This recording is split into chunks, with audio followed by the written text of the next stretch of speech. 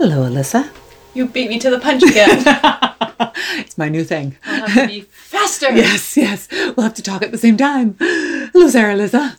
How are you doing? I'm doing really well. That's good. Do you want to know about body aches and pains Yeah, and are you fatigue? still feeling tired? I'm still fatigued. Life is like that.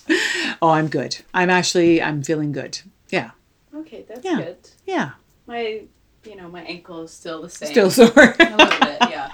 Oh, I'm sorry to hear that. No. Perhaps you should massage your gastrocnemius. Would you like me to do that for you? No. No. No. You sound like every student I've ever had. I know what that means. It's fine. Thank And my you. husband Thank you for says the the offer. same thing. I respectfully decline. Oh, right. Okay. I know when my massage techniques are not wanted. That's okay. Actually, I'm going to think about that. Maybe I should take you up on that. Okay.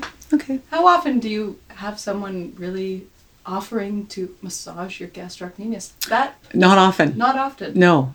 In fact, my husband complains that I don't offer to him ever. I just constantly massage my students' gastrocnemius. Yeah. He feels rather thrown by the wayside. See, in this moment, I am considering whether or not I have the permission to talk about my own partner right now in this moment. Oh, you have the permission. Well, I'm... Do I have his permission? Oh, I see. You weren't asking for mine. Yeah, no. Oh, bummer. No. But it's important, maybe, to massage your partner's gastrocnemius? Is that where I'm going with this? Actually, you know what's interesting?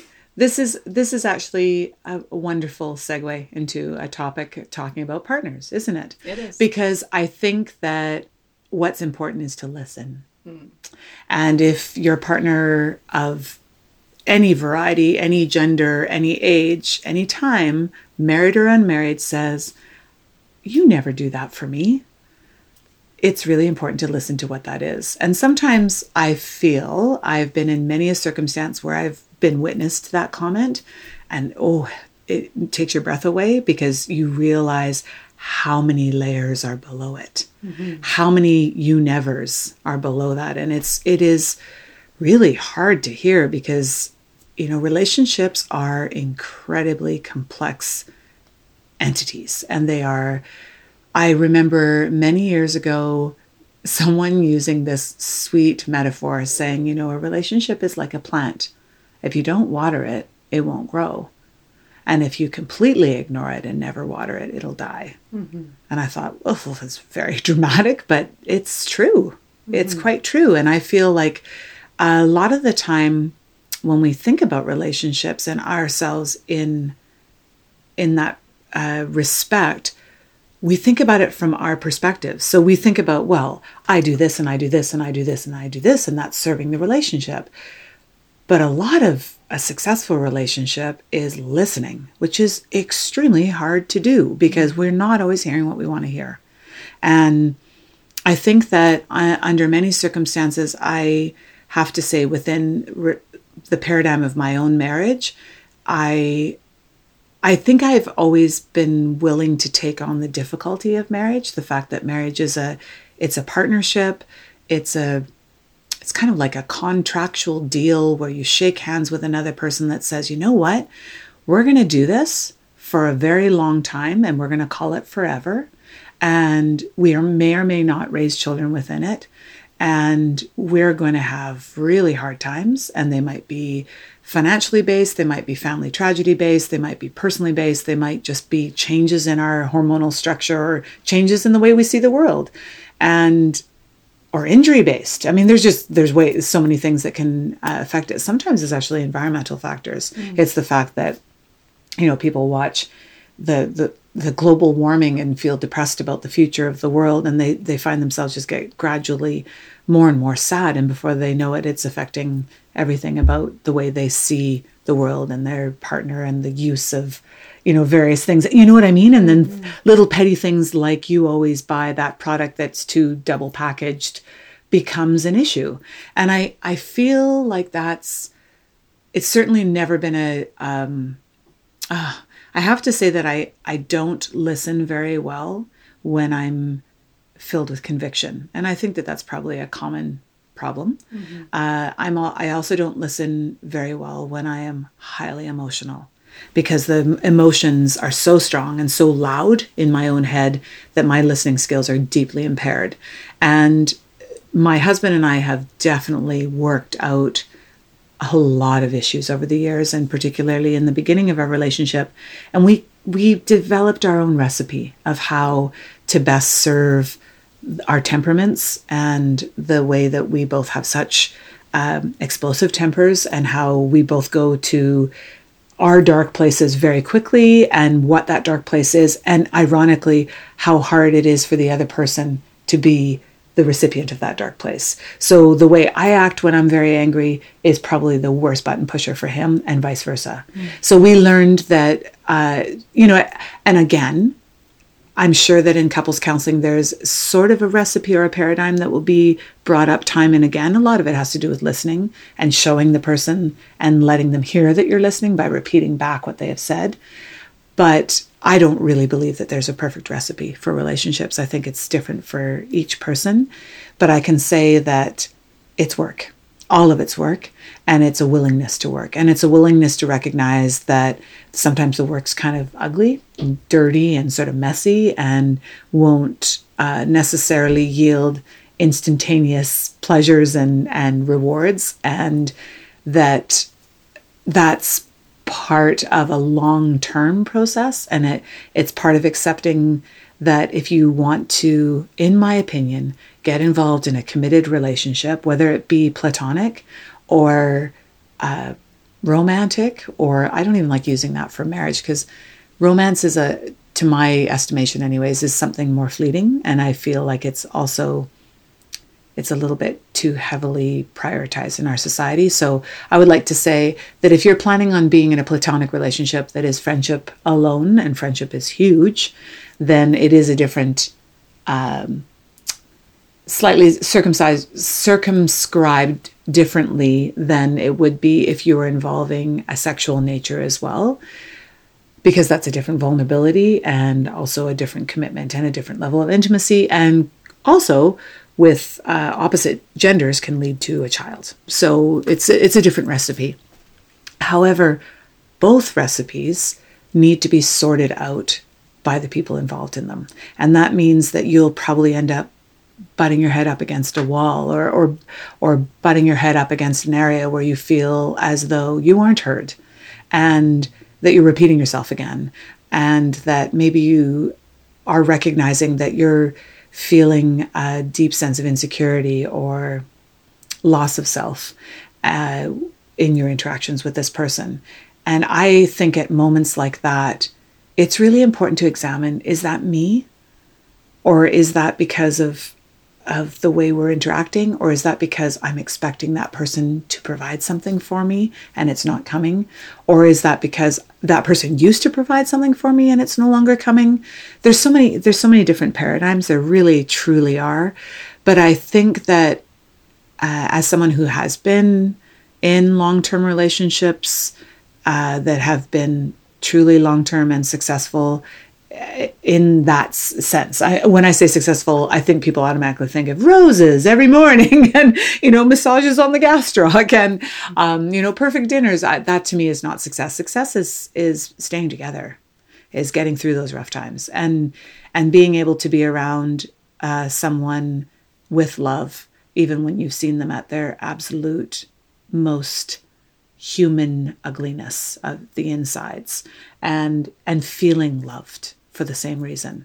So that's what I mean by successful. I think that it is a very huge undertaking to get involved with another human being that comes from a different family, with intrinsically different values and customs and traditions, and possibly ethnicities, and possibly long-reaching customs, possibly financial background.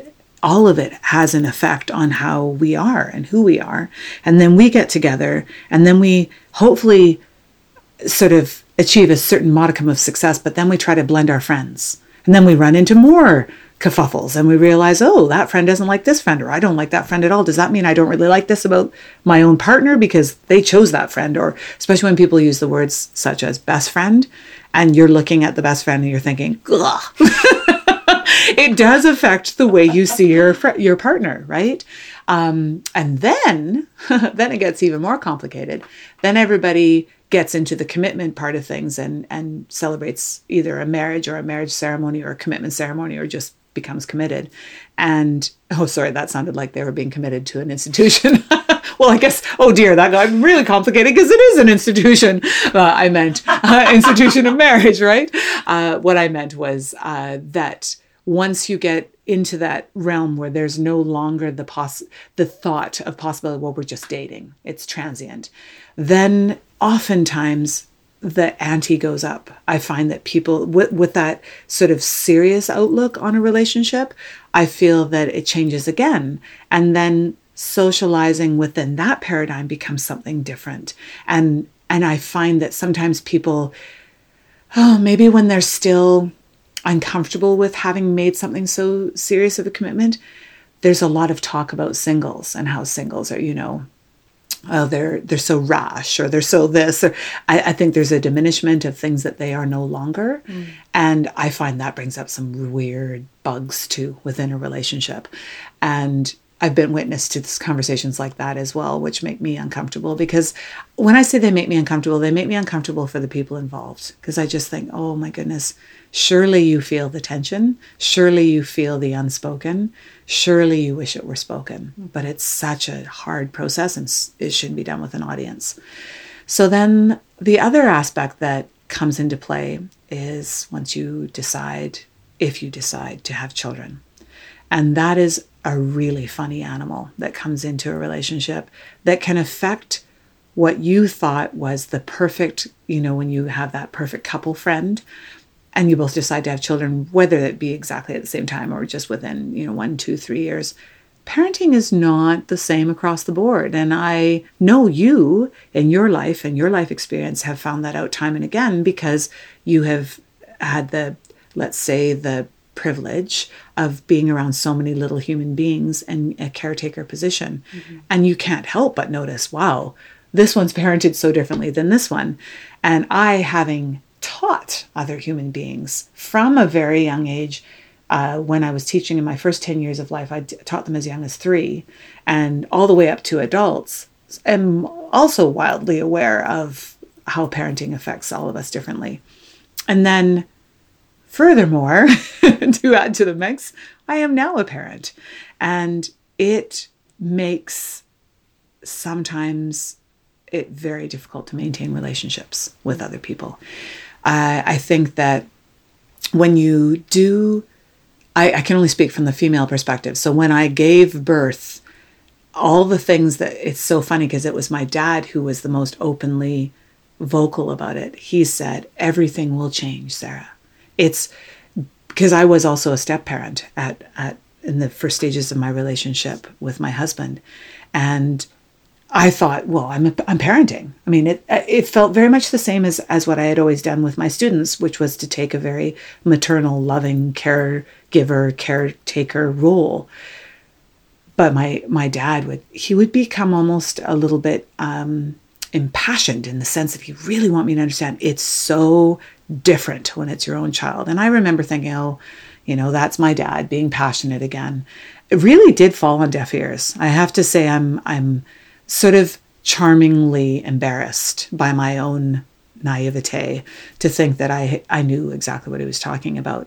I didn't actually until I had a child. It's chemical. It's animal nature, and the stuff that went on inside my mind and my body was, I guess, untraceable, in the sense I can't say exactly when it all came to be. I know that I've always had a ferocious protective nature about those that I care for and love. I always used it with my students, always, sometimes against their own parents. I've always used it with my friends.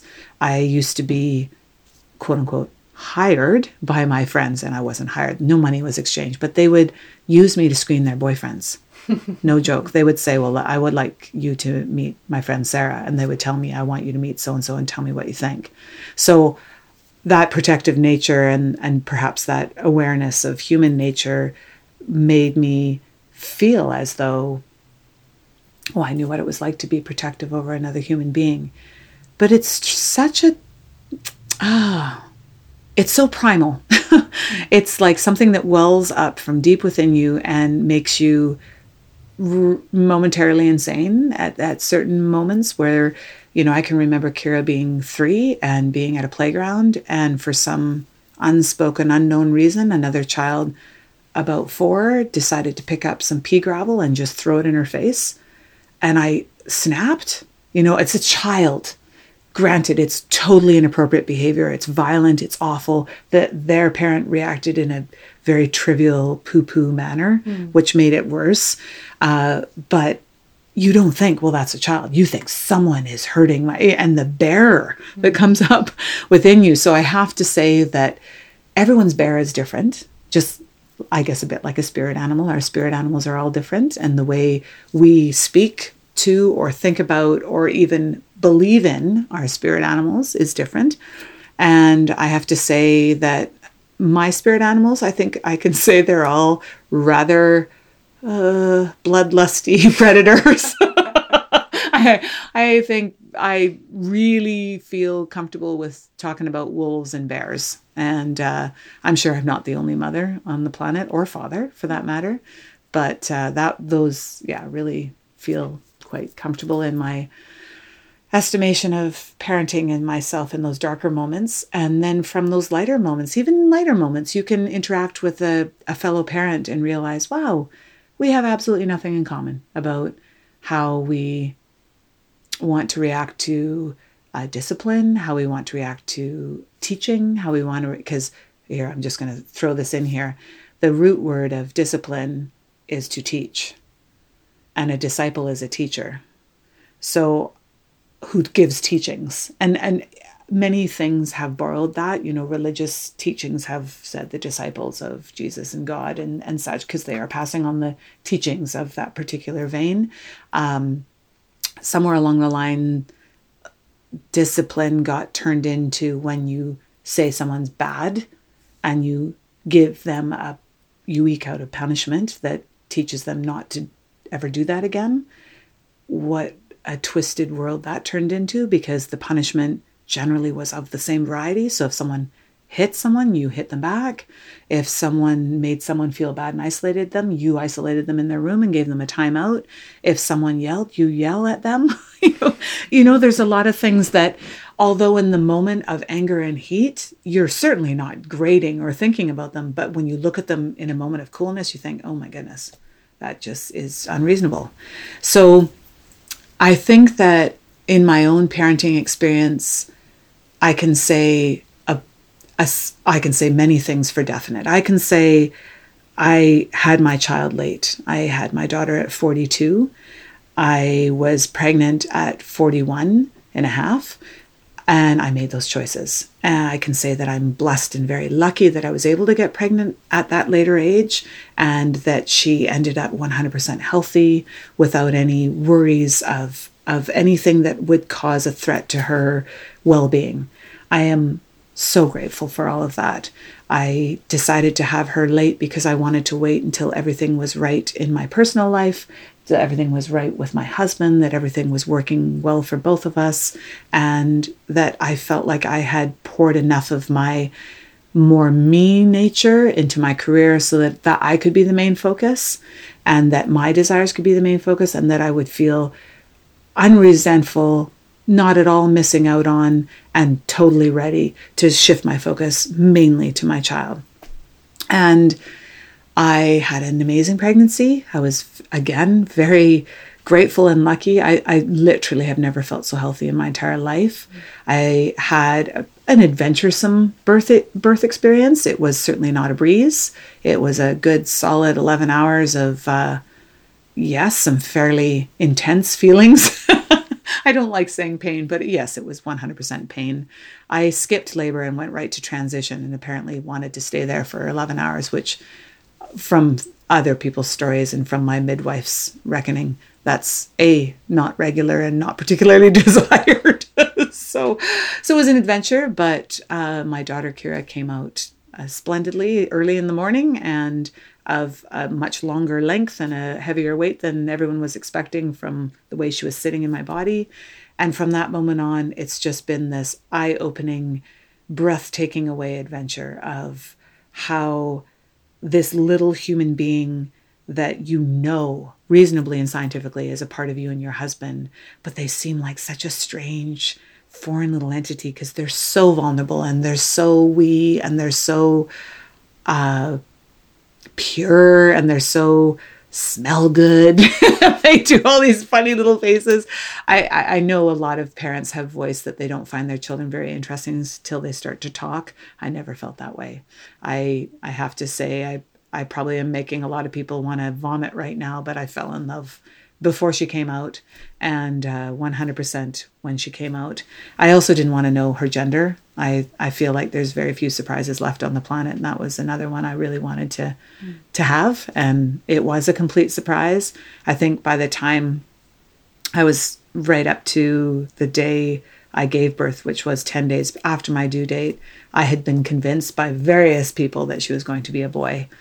One of them was my acupuncturist, who said that the blood coursing through my veins was very male in its energy. And I laughed. I said, wow, have you met me? If we're going to do those really archetypal, weird stereotypes about strength being male versus female, So anyways, I feel as though those things I can be definite about. I can say I also made a decision when I was in my 20s that I was going to homeschool whatever child I had whenever I had them. And so I am doing that. That's not a particularly popular opinion.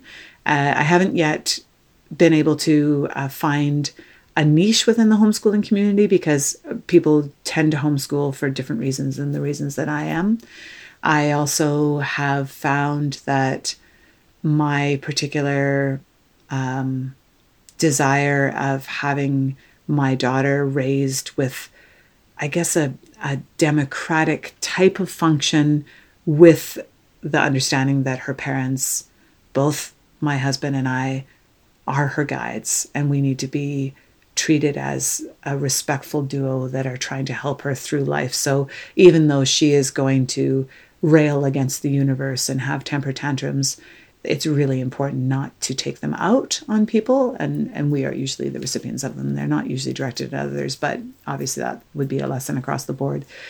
And I think that in my parenting, I am quite positive that many people are taken aback at the fact that although I appear to be quite democratic and open-minded, there's certain things I am 100% firm about. And I know that there's been incidents where my daughter's with me in the studio and my students haven't heard this tone of voice because there's no necessity for them to hear it. And I will be saying no. And it's not higher in volume. It's not angry, but it's just that tone where it's funny. I can see all the students get that braced spine, like they would with their own parents. And I want to smile and say, yeah, I'm a parent too.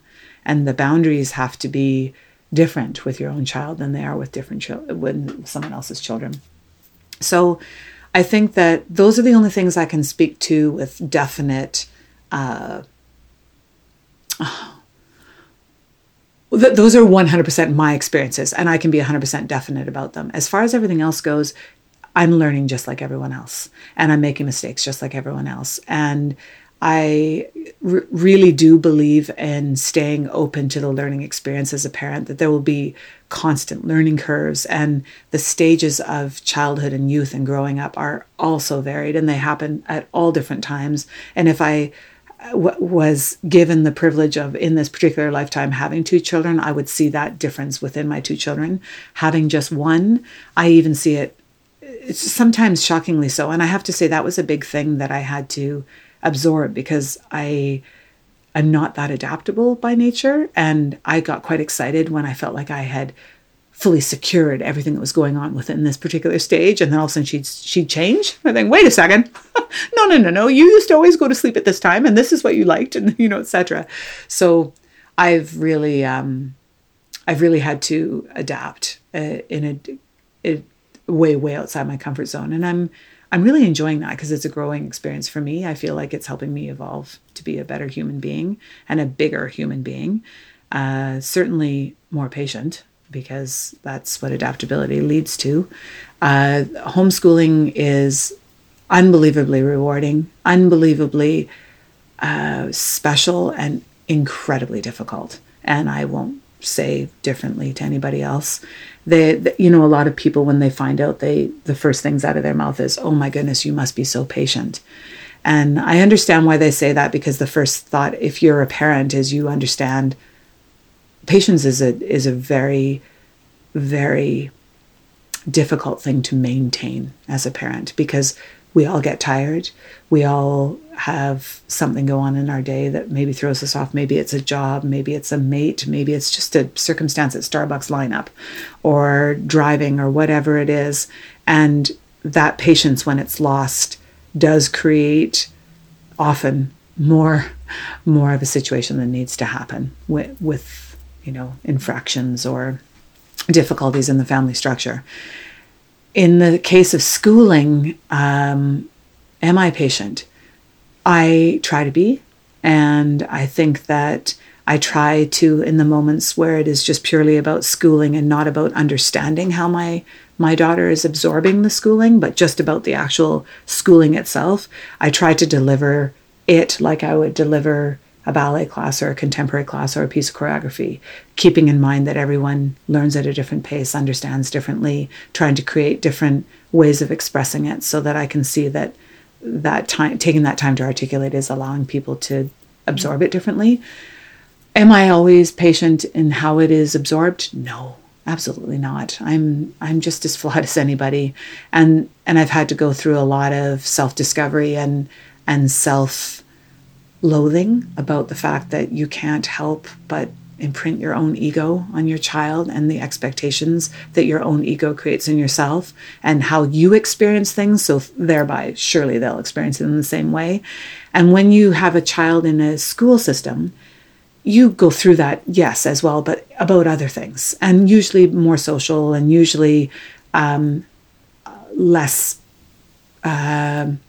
less regularly and less consistently and less in your face, because they come up in more intermittent intervals. But because I am the school system, I am watching all of that transpire. And then also the social interactions and the way she describes herself, etc.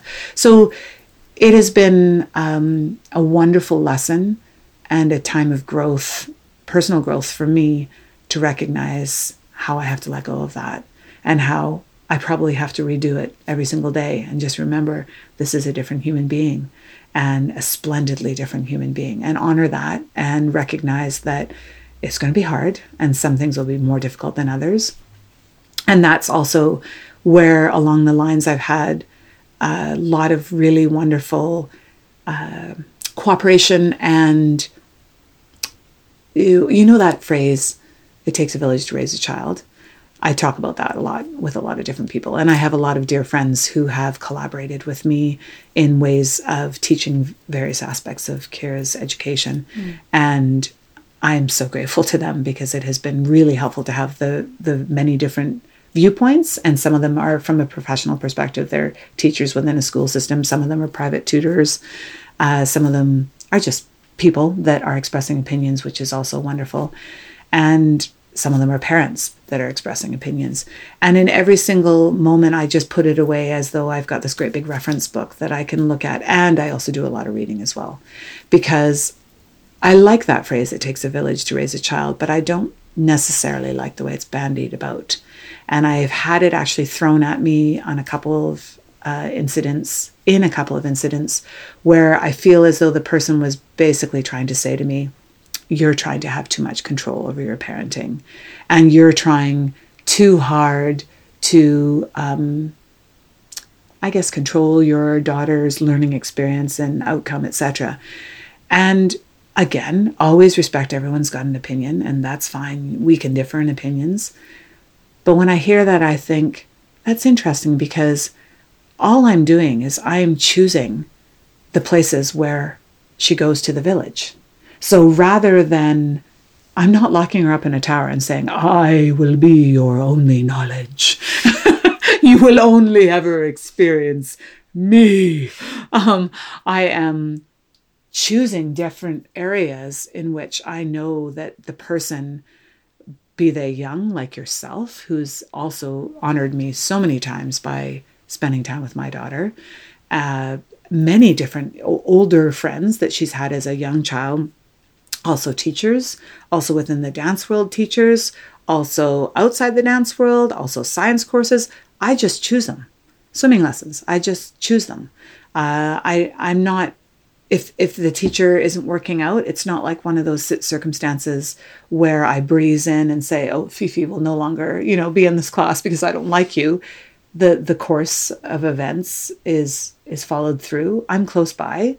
If the teacher's not working out in a negative, violent or harmful way, I would 100% intervene. But if it's just somebody that I feel like, that's not efficacious teaching, or it's too distracted, or it's whatever it is, I just won't repeat the experience. But we always follow through with the experience, because even in a bad experience, we're learning good things about ourselves. It's just how you take it in. So for me, parenting, I think, is 50% learning for the parent and 50% learning for the child. And it is a constant humbling event, and it is a constant celebration, and it is a lot of, you have to have such a good sense of humor to get through the days consistently, I think. And both my husband and I really do have a great sense of humor, and our daughter is quite quirkily humorous, and we do a lot of laughing. And ironically, there was a lot of laughter in my childhood home as well. And it really does set a tone for understanding that even though we're all wildly different, and we all might have incredibly formed and maybe even cemented personalities that we bring to the table that we're trying to blend, or viewpoints that we're trying to blend, or perspectives, we can still share laughter. And in sharing laughter, we're all human in the moment. And that tends to soften and ameliorate those other situations, I find. And I feel that it also, I feel like sometimes it's so easy to just be too serious about everything. And I'm speaking from personal experience, because I am a serious person. I tend to take things that mean a lot to me very seriously, and parenting would be probably at the top of my scale. And I love reminding myself, just with the daily laughter, that, you know what, this is part of it. And you're not being a less, applied or important person to this child by laughing and enjoying a silly moment. And I don't know why I have to even talk to myself that way, but I do. And I'm okay with that. I think the biggest thing that I've learned with parenting is I thought I had been humbled 100% with just growing up, as far as I had grown up to 42 years of age. And I thought that I had already fully recognized all my flaws and my faults. And I thought that I was really comfortable knowing my limitations. Oh, well, I have had one lesson after another. And it's all good. It's when I say it's all good, it's all part of the journey. And realistically, we're doing it together. My husband and I are doing it together, and we're doing it with our daughter. And she's going to do it with us as she grows older and older. And then hopefully the lessons we've all learned together resonate and sit on her in a way that she takes ownership of them. They empower her to go off into the world to be whatever she needs to be. And although I like to believe and think and hope that to some small level I've contributed to the students I've had in my life in that way, to empower and say, this is for you. This is not mine that I want you to then, give back to me. I know that it's a lot of people that I've worked with and for will say, well, it's all of us contributing to the success of this student. And I remember when I was younger, I would kind of get bothered by that, because maybe the all of us that were being spoken of were so not well blended, and we didn't have things in common. But that in itself is contributing to that person's success and growth, because that person has to navigate this potpourri of humanity that's also different, and how are they going to work their way around it. So I feel like that's part of parenting, and I feel like that's what people mean when they say, oh, it takes a village to raise a child, is that, you know, in this world where parents either choose to or have to, in their minds, both work, and their child goes off to daycares and out of school care situations, or nannies or babysitters and schools of, you know, whatever variety, and they spend 8 hours away from their parents. I know their parents' desire and hope in that time period is that their child is navigating those waters because they are loved and they are cared for at home, and they are learning many, many tools of survival. And you know, and I'm not saying this in a negative way, in a blanket statement, but in an ideal world, that's what's happening. It isn't always happening, unfortunately. And as far too much information has been brought to the light about what many children aren't, the unspoken, what they aren't telling everyone. But I think that in good situations, it is happening. And I am trying to do the same thing for my daughter. It's just a different model than other people are using. And I believe that every parent is trying their very best. I choose to believe that. Of course, there are people that abuse that notion and aren't. But I think they're quite few and far between, and the rest of us are all trying to do our very best. And of course, because we're all so wildly different, that very best will look very different for each person. But you have to remember that it looks very different from the child's perspective as well, because the child comes from that very different person from you, right? So I know that my passions run deep and strong, and sometimes probably quite maybe even apolitical in the way that I really express. If someone asks me personally, why are you doing, or why do you do, I will express from the depth of my soul why I'm making this parenting choice, or why my husband and I have chosen to make this parenting choice. But I don't talk about it just readily and openly all the time, because I know that a lot of them are quite different. And I know I don't want anyone to feel alienated or judged, because I'm not. And I think that that's a thing to remember as well, is that we all don't want to be judged from the outside world as to how we are living our lives, or how we are parenting, or how we are being in love, or how we're being in a marriage. So remember that when you're turning around and looking at someone else and deriding or judging them. And I've had a lot of practice with other people's children, which has been very helpful. And when I say I've had a lot of practice, I've had a lot of practice in accepting. I've had a lot of practice in learning and absorbing and organizing the thoughts of how this particular human being is going to go about things quite differently than maybe a way I'd like them to go about it, or maybe a way I would have tried to help them go about it, but to accept it nonetheless, because it's not my child.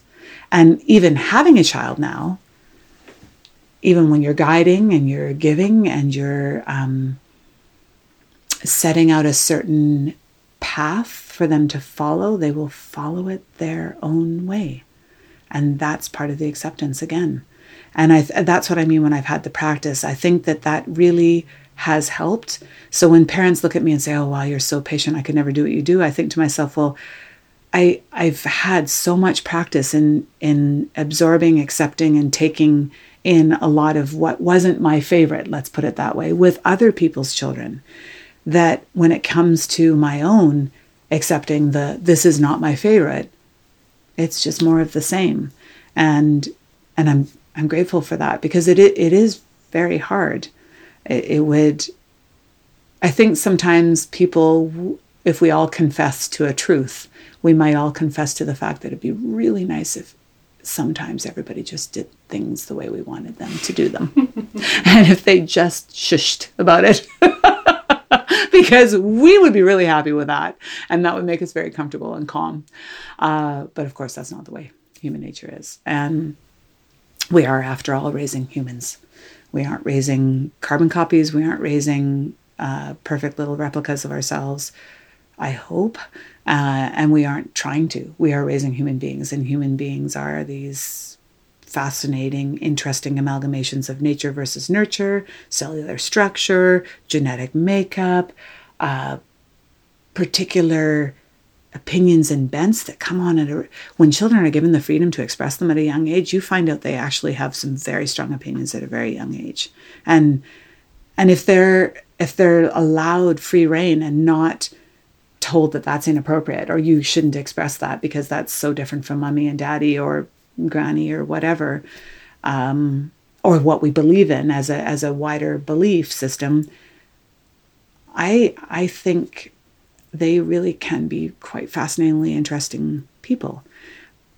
But that doesn't mean that they get to go around stomping on other people's opinions. That's also a part of the lesson. There's so many facets to parenting. And it's, I guess, basically, I equate it with having a marriage and a relationship. It's work. It's incredibly rewarding, lifelong, fascinating, constantly reciprocal, beautiful work, but it is work nonetheless. I'm incredibly happy I embarked on it and feel very lucky that I was able to, because I was not 100% sure. One doesn't know when you wait that long to have a child and you haven't tried beforehand. There's always that question, well, what happens if I can't? And what will I do? And what does that mean to me? And at the same time, I do want to segue into saying that people that make the choices not to have children, I admire just the same as people that make the choices to have children, because there are a lot of unwanted children on the planet. And there are a lot of parents that I think have had children out of more of a sense of obligation and propriety and appropriate marriage-related behavior. And it's not necessarily, in my eyes, possibly the best situation for anyone that's in that particular setup. And if, two people get together and they say, you know what, I love being with you and I'd love to spend, I think, the rest of our lives together, and they choose, again, whatever model of being together forever that they want, I think that they should really choose how they do that. And if they don't feel like they want to have children, don't have children. It's not a cakewalk, and it's not even a guarantee. You have no idea how that child is going to turn out. You have no idea what the birth process is going to be. You have no idea what's going to happen. You have no idea about your health, their health. You have no idea. So take it on judiciously and wisely and with a completely open heart, and be prepared for a lot of work, and be prepared for an amazing amount of rewards as well, if those are the type of rewards you want.